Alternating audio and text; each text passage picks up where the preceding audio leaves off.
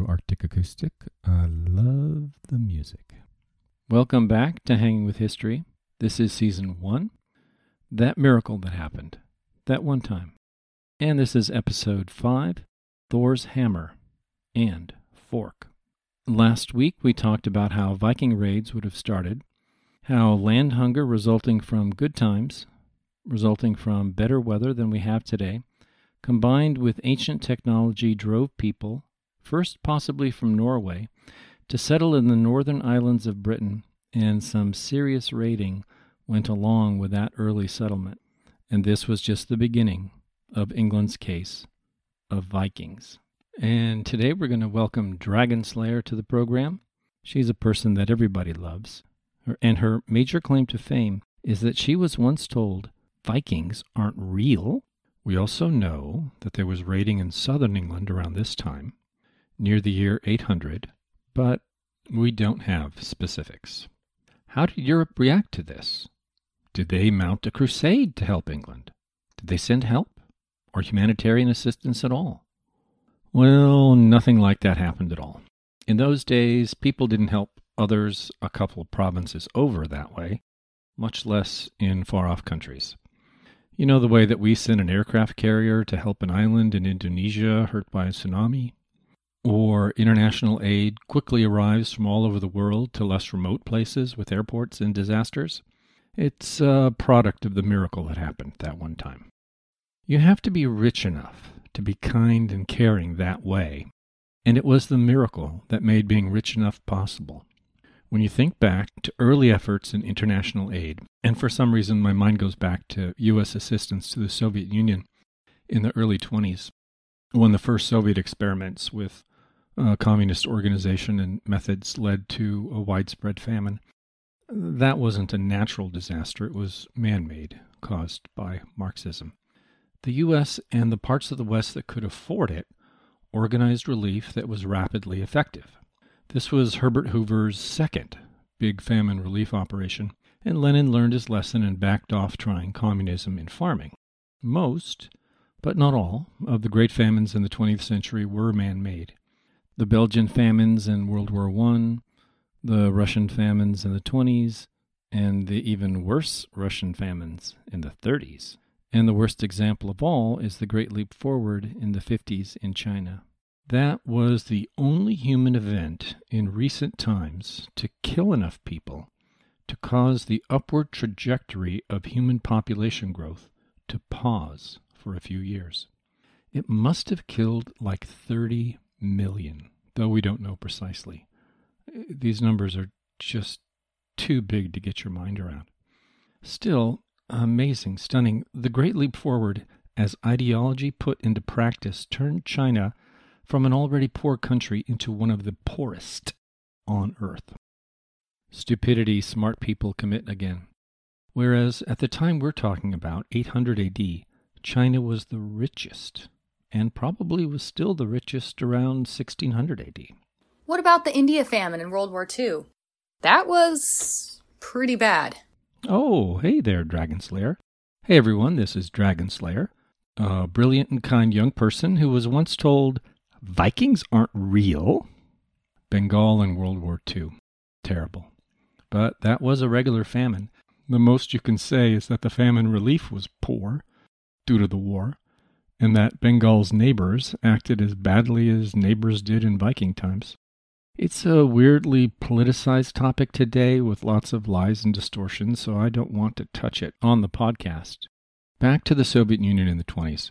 It was the rich parts of the world that banded together to help limit starvation. Being rich is a prerequisite to being generous in that particular international way. Before the miracle that happened that one time, there was no generosity like that. Well, what did they do about the Vikings then? Before the miracle? Well, they mostly wrote missives to each other to express their outrage. Then, as now, outrage was a great prompt to communication. Outrage? Yeah, you know, all those social media studies that show that it isn't truth that makes stories go viral, but how it makes people feel to send the story out to others. But they didn't have social media. Well, I think they might have had Friendster. Right. But they did have feelings, and while Malcolm Muggeridge would argue persuasively that the medium used in communication had an enormous impact on shaping it, we're still hobbits, social monkeys, and thinking humans all at the same time, and always have been. So what did the brightest lights of the Viking Age write? They were outraged at Vikings. But Vikings were pagan, so what do you expect? Vikings are far outgroup to these writers. They were way more outraged at their fellow humans, their near outgroup, for their sinfulness. Alcuin, a Briton, one of the best minds of the time and an advisor to Charlemagne, wrote that those who sacked Lindisfarne were God's instrument of wrath, visited upon the sins of the people.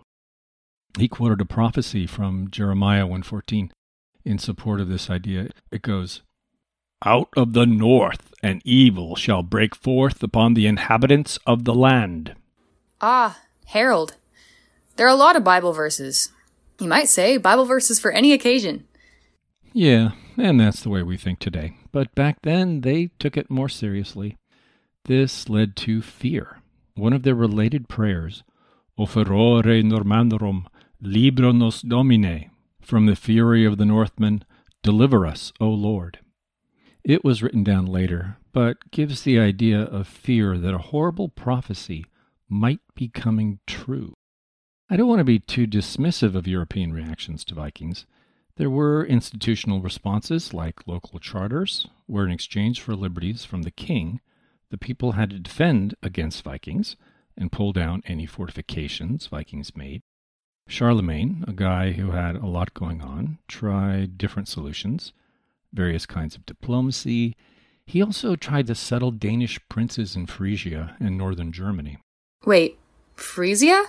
Think of it as the old form of the Netherlands, and you won't be far off. Charlemagne, the French king? He was Charles the Great. That's what Charlemagne means. His capital was at Aachen along the Rhine in modern Germany. But he was a Frankish king, and his kingdom included modern France and eventually expanded to include Germany, Austria, Switzerland, northern Italy, and the Low Countries, even Hungary and Catalonia at times. Charlemagne, the king of most of Europe, then.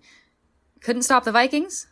Well, Charlemagne's main concerns were things like conquering the Saxons in Germany, not England, fighting the Moors in Spain, conquering northern Italy, fighting off Magyar invaders, getting crowned Roman emperor, all big things.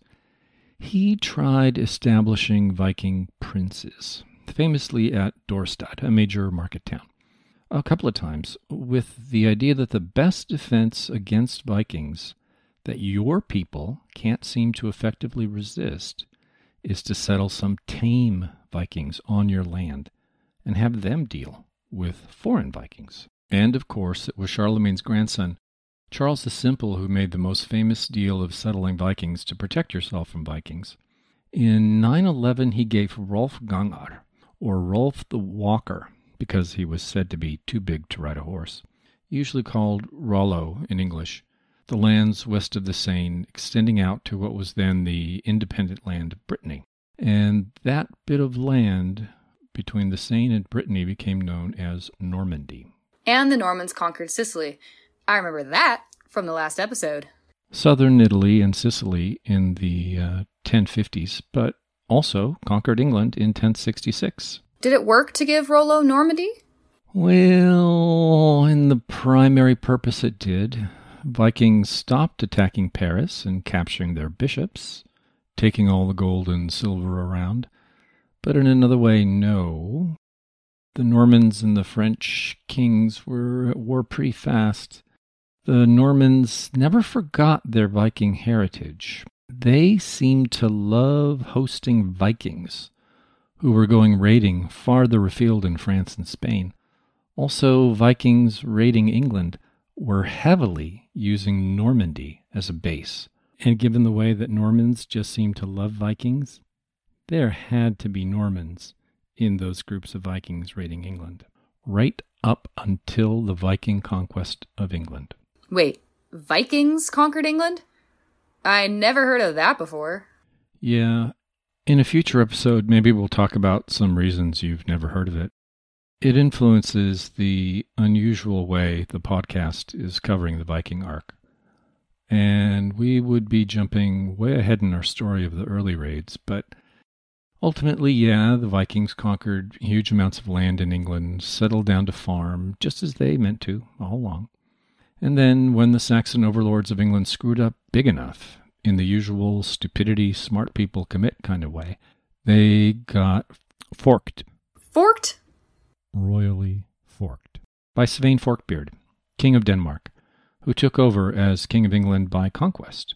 Then his son Knut became King of England, and two of Knut's sons were also kings of England, until there was a pretty integrated Anglo-Scandinavian nobility running things.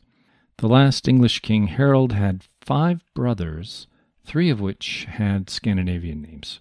Harold is a Norwegian name. Well, it's my name, and the current king is a Harold, and so was the very first one, Harold Fairhair. But Harold is a very old name, possibly from before there were any distinctions between English and Norse. For meaning, the first syllable har means horde, or army, and the last syllable ald means leader. So basically means general, or king, meaning it could have started out as a title that became a name, but that's speculation. Anyway, we know Harold was also a good old English name in 1066, as well as a Scandinavian one. The thing that interests me is that you had this leading family of England, the Godwinsons, and they gave their children a mix of English and Scandinavian names, and Harold, which was both, and it was just something people did around then. Despite the St. Brice's Day massacre of Danes in 1002, you had this nice integration in society, an interesting example of early tolerance. Massacres of Danes? In peacetime? Well, the Saxon king Athelstan ordered all the Danes living in England to be massacred on this one particular day. What? That's horrible. Yeah. We don't know how extensive this massacre was, but there have been at least 2 mass graves found from around that time, full of bodies that died by violence, and a solid written account of Danes in Oxford taking refuge in a church, and people in Oxford setting fire to the church to get at the Danes. By 1002, there were entire cities and towns that were mostly Viking, and huge areas where Scandinavians were a large minority, so the whole attempted genocide thing was never going to work. Genocide in England? Well, England had this Viking problem, and some people thought this brutal, unimaginable choice was the only way to solve the problem. I mentioned this back in episode 2, that sometimes in history we get these unimaginably horrible solutions to problems when people take the problem they have too seriously and just can't think of a better solution. That's part of being human, or social monkeys maybe, and we need to watch out for it. But it seemed to backfire. Svein Forkbeard, as King of Denmark, would have been seen as someone who had to do something about it. I mentioned he became King of England by conquering England, eventually. So there, did something. One legend has it that Forkbeard's sister was one of the victims of the St. Brice's Day massacre. If we believe that, then the Viking conquest of England is like a Charles Bronson revenge movie, or it's like Taken, where some scumbag messes with someone who has a special set of skills. And the massacre probably discouraged some of the English. It made them feel in the wrong, possibly sapped resistance to Forkbeard. There was human feeling even back then. Viking leaders like Thorkel the Tall showed mercy at times. I'm sure there were English who were appalled and guilty feeling over that day. Well, I would hope so. I just wish it were a better-known event. I mean, terrible things like the St. Bartholomew's Day massacre, the Holocaust, Holodomor, the Killing Fields, might be like inoculations against doing terrible things like that in the future. But it can only work if we know about it. Anyway, St. Brice's Day is in the future of our story. We're still at the dawn of the 9th century. Vikings are raiding monasteries because they must have known that's where much of the gold and silver and jewels are kept. And perhaps they are lightly defended. That argues that these Vikings had on-the-ground knowledge of the monastery, probably first-hand knowledge. And yet we have Alcuin saying, and a long quote here, "It's 350 years that we and our fathers have inhabited this most lovely land, and never has such a terror appeared in Britain as we have now suffered from a pagan race. Nor was it thought possible that such an inroad from the sea could be made." So the Scots or Picts never raided? Or were they qualitatively different because not pagan? And why couldn't there be inroads from the sea? Did nobody know about sailing ships of the Viking style? Or is he saying it wasn't thought possible, but it should have been? As part of his outrage about our sins, I'm so tempted to digress into the Babylonian religious stricture, which was something like, pay attention, and how that relates to the Old Testament. Could that have been the source of Alcuin's outrage? A really smart person like Alcuin, steeped in the Bible as he was, maybe assuming some knowledge he thought obvious that we miss today out of ignorance, and so we're not really getting his meaning. Anyway, shortly after Norsemen, quote, "trampled the relics of saints into the grounds like dung in the streets in Lindisfarne," unquote, they start appearing everywhere. Charlemagne spared his personal attention to station fleets at Ghent and Boulogne, eventually fleets at the mouth of the Loire and the Garonne by the end of his reign. The signs are that the Vikings were everywhere, though details are scarce.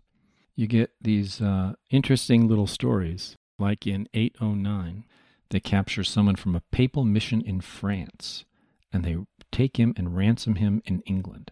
They start showing up in the Irish annals in 795.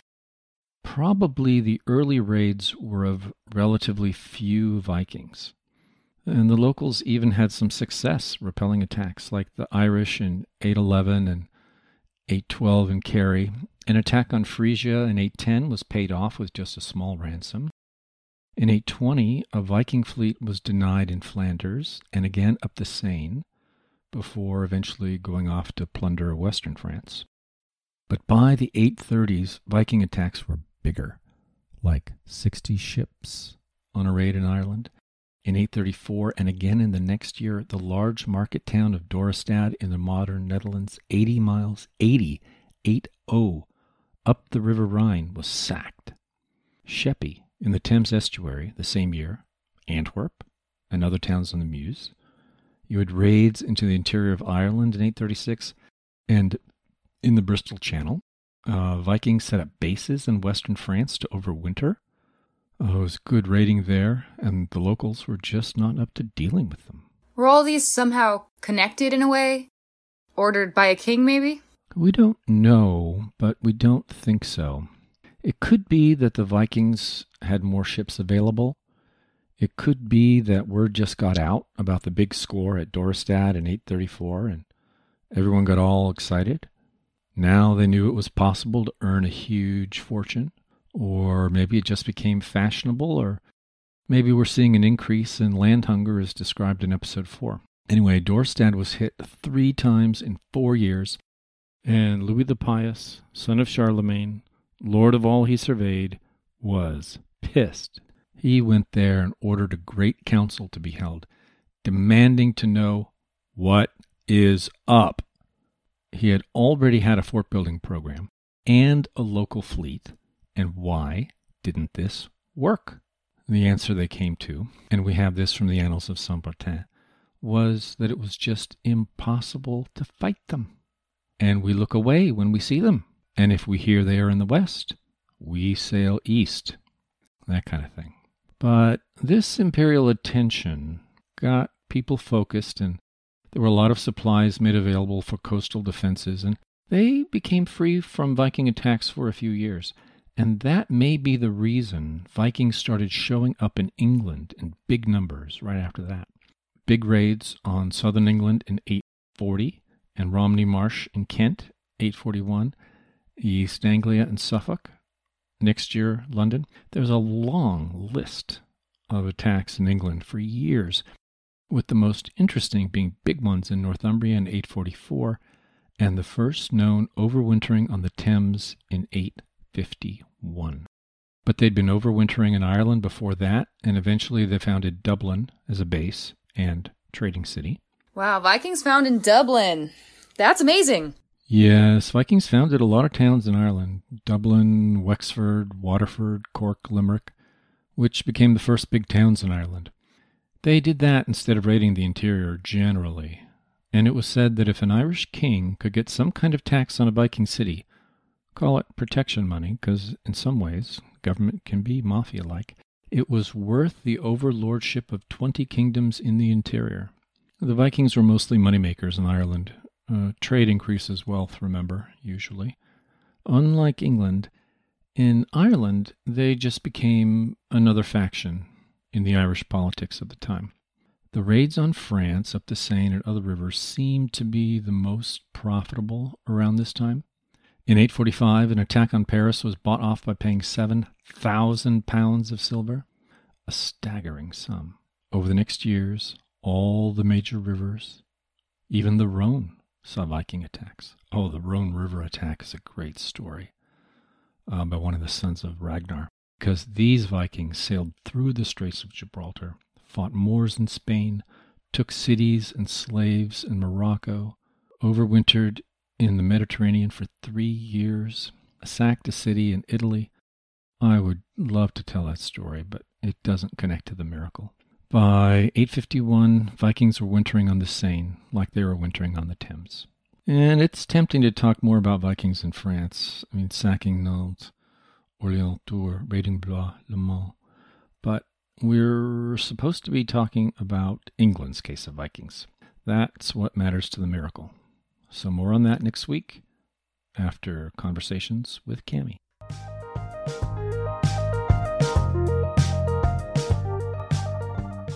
Okay, we'll figure it out. Hey, Cammie, you've had a chance to listen to episode 5. Do you have any reaction? Well, I keep picturing in my head the sight of 60 to 80 Viking ships coming up the Seine or one of the many rivers in Europe, and the number of people that would be involved with that kind of a force, and the having to move their cooking elements and their food, and it's an army. It's not just a couple of Viking ships. I didn't realize that they were in such large numbers, and what that must have looked like if you're in your little village and you see this huge flotilla of an army coming at you. Yeah, you know you'd be about to have a really bad day. That'd be frightening. Very much so. It's a matter of great controversy how big these forces are. So how many people are we talking about on one of these boats? I don't recall. Pretty much at the maximum, the average would be 60. If you had 60 ships, 60 people, you'd have 3,600. Like I said, an army. Yeah, that would be a pretty significant force. And the issue the historians have is trying to figure out how the logistics could possibly be managed. Given primitive conditions, given how innumerate people were thought to have been, could they have sustained very large forces for an extended period of time? Yeah, the numbers just amaze me in trying to coordinate that kind of an action of war. Yeah, well, the numbers aren't that huge for European armies. Scandinavia would be far less populated than England and France and Germany. And so the armies the rulers would have locally would be bigger, but they might not be as ready, and they might not be willing to actually fight, as we saw was the case many times in England and France. Well, it sounds like an amazing undertaking. The Vikings were very ambitious. Very ambitious. Okay, thank you very much, Cammie.